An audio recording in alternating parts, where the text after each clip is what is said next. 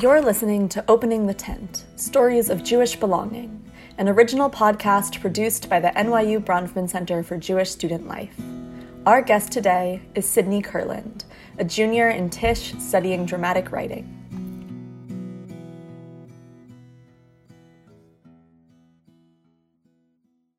I grew up in a really Jewish neighborhood. There were people ranging from Reform to Hasidic Jews all around me, so I was very aware, especially of the different levels of observance. And my family is very Reform, high holidays, synagogue is about the most that we do, and I always wanted to know more. So actually when I was 6, I used to go to this weekend class for little kids to learn about Judaism. I went to a lot of schools growing up.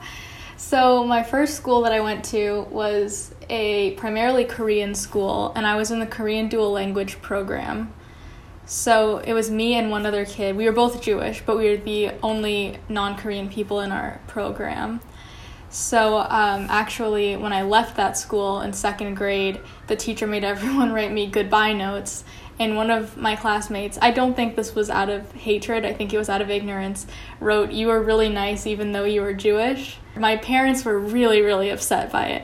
But I didn't really realize what it meant until a few years ago, when I guess my dad was remembering that moment.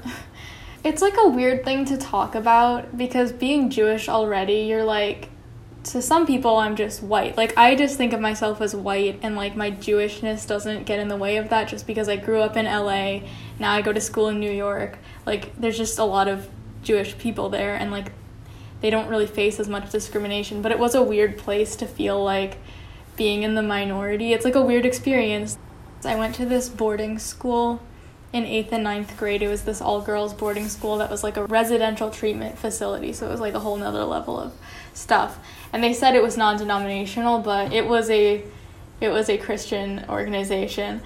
There were obviously other Jewish girls that went to that school before me, but I felt we were continuously having to explain ourselves to the administration. And again, I can't really tell if it was an actual hatred or if it was just ignorance, because I think I like to assume the best, and I really think that a lot of it was out of ignorance. But there was, I was very angry because they were it's a safety hazard to leave the Shabbat candles burning.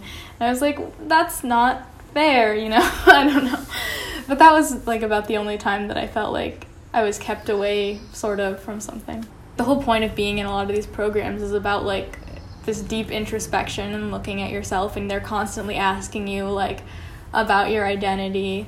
And I have a whole other thing about coming to terms with my queerness there, but my Jewishness was something else, because they would regularly take us to a synagogue, and I'd never been to a synagogue regularly and just gone to services.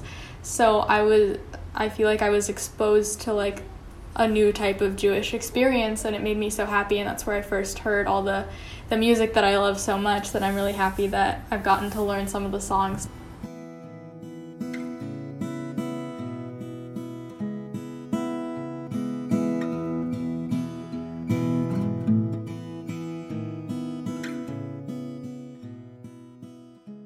I wish people understood Judaism is a very personalizable religion. So I just have a personal issue with this, explaining why I want to identify as Jewish and why it matters to me to my mom sometimes, because she just gets really stuck in the sexism part. And I'm well, I'm just going to take the parts that work for me and internalize those, and that's what I value, and I'm going to find communities that I find validating. I wouldn't assume anything of any religion, I think, is a good baseline, but I think especially with Judaism, it can be so individualized. You really can't assume what it means if someone tells you that they're Jewish. I love the emphasis on caring for others, caring for the community during community service. It's community mindedness, it's so nice. And then I also love the idea of forgiveness. Yom Kippur is actually really special to me, because I believe in forgiveness, and I believe in people being able to change, and that's really important. And then I just feel it has a nice a nice culture surrounding it. So I do like the humor that us Jews have about our experiences, and that you can have these like shared experiences with other people, something to talk about and bond over. I really like that.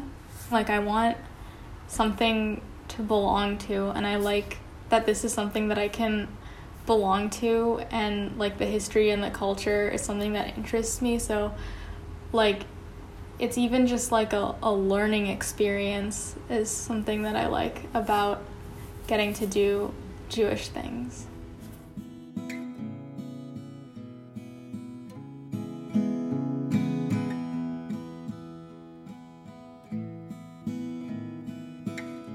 Thanks for listening. This episode was produced by the Beehive Story Collective at the NYU Bronfman Center. Subscribe on Spotify or Apple Podcasts for new episodes every Monday.